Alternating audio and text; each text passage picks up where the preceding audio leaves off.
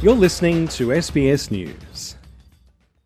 It's just after midnight in southwest Sydney. So this is the start of the transect, our official transect.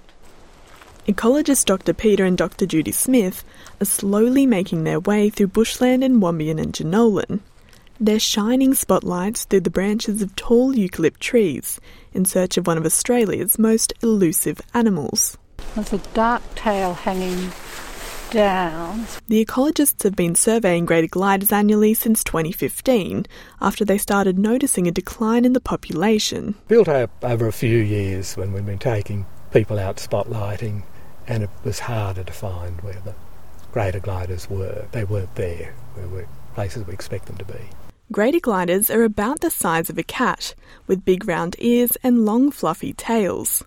They're found along eastern Australia, from southern Queensland to the Victorian Central Highlands. Once widespread, scientists estimate the population has fallen by about 80% in just 20 years. Darren Grover is the head of regenerative country at the World Wildlife Fund. He says greater gliders are an indicator species, which means their rapid decline shows the health of Australian forests is likely deteriorating too. It would be a signal that other species, maybe more obscure or species that we don't know so much about, would also have been affected quite significantly, including to the point that they disappear from some parts of our forests. Greater gliders are predominantly under threat from land clearing and forest destruction.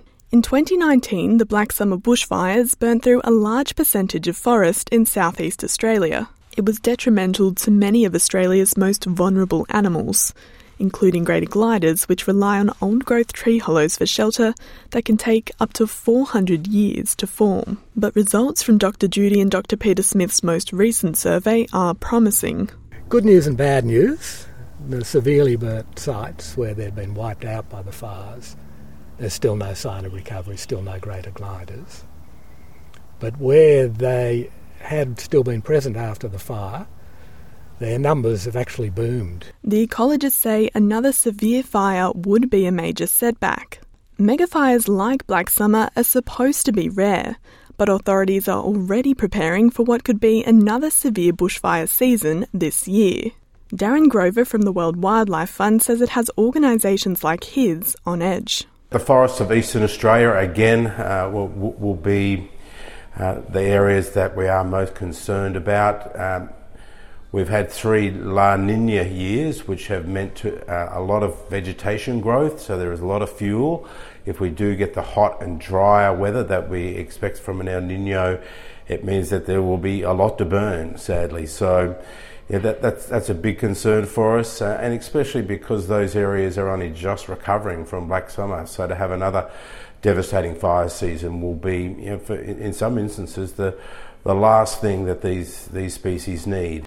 Australia has been described by scientists as one of the most diverse countries in the world when it comes to unique species. According to Dr Rebecca Spindler from Bush Heritage Australia, the majority of Australia's flowering plants and mammals are not found anywhere else. 94% of our flowering plants are only found in Australia. 93% of our mammals are found only in Australia.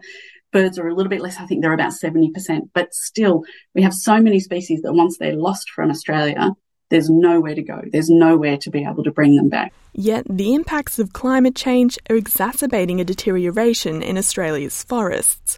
And Dr Peter Smith says we need to address rising temperatures to protect species like the greater glider. We're a bit worried that now we're going back into drought, that it might be a sort of boom-bust cycle, that the numbers have really built up, and that's fantastic.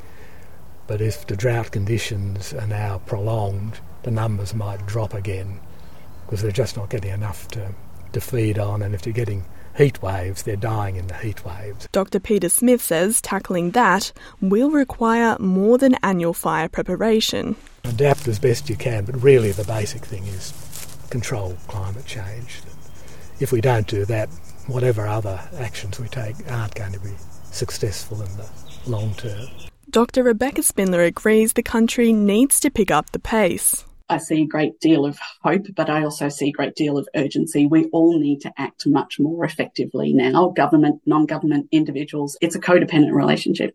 we are profoundly reliant on the health of those ecosystems to maintain a healthy, thriving human society as well. She says this fire season will likely be a preview of what's to come. It's really essential that we start changing that thinking, but also developing the tools that we really need to understand when we need to intervene and what are the key actions that we need to take. And I think there's probably a case for innovation and entrepreneurialism. For Dr. Judy Smith, the loss of Australia's biodiversity feels personal. I think it really guts you. We've seen them, we've had a lovely life watching them and so on, but the next generations are coming up and they're not going to see the forest like we saw it, and they're not going to see the gliders like we've seen them. Sophie Bennett, SBS News.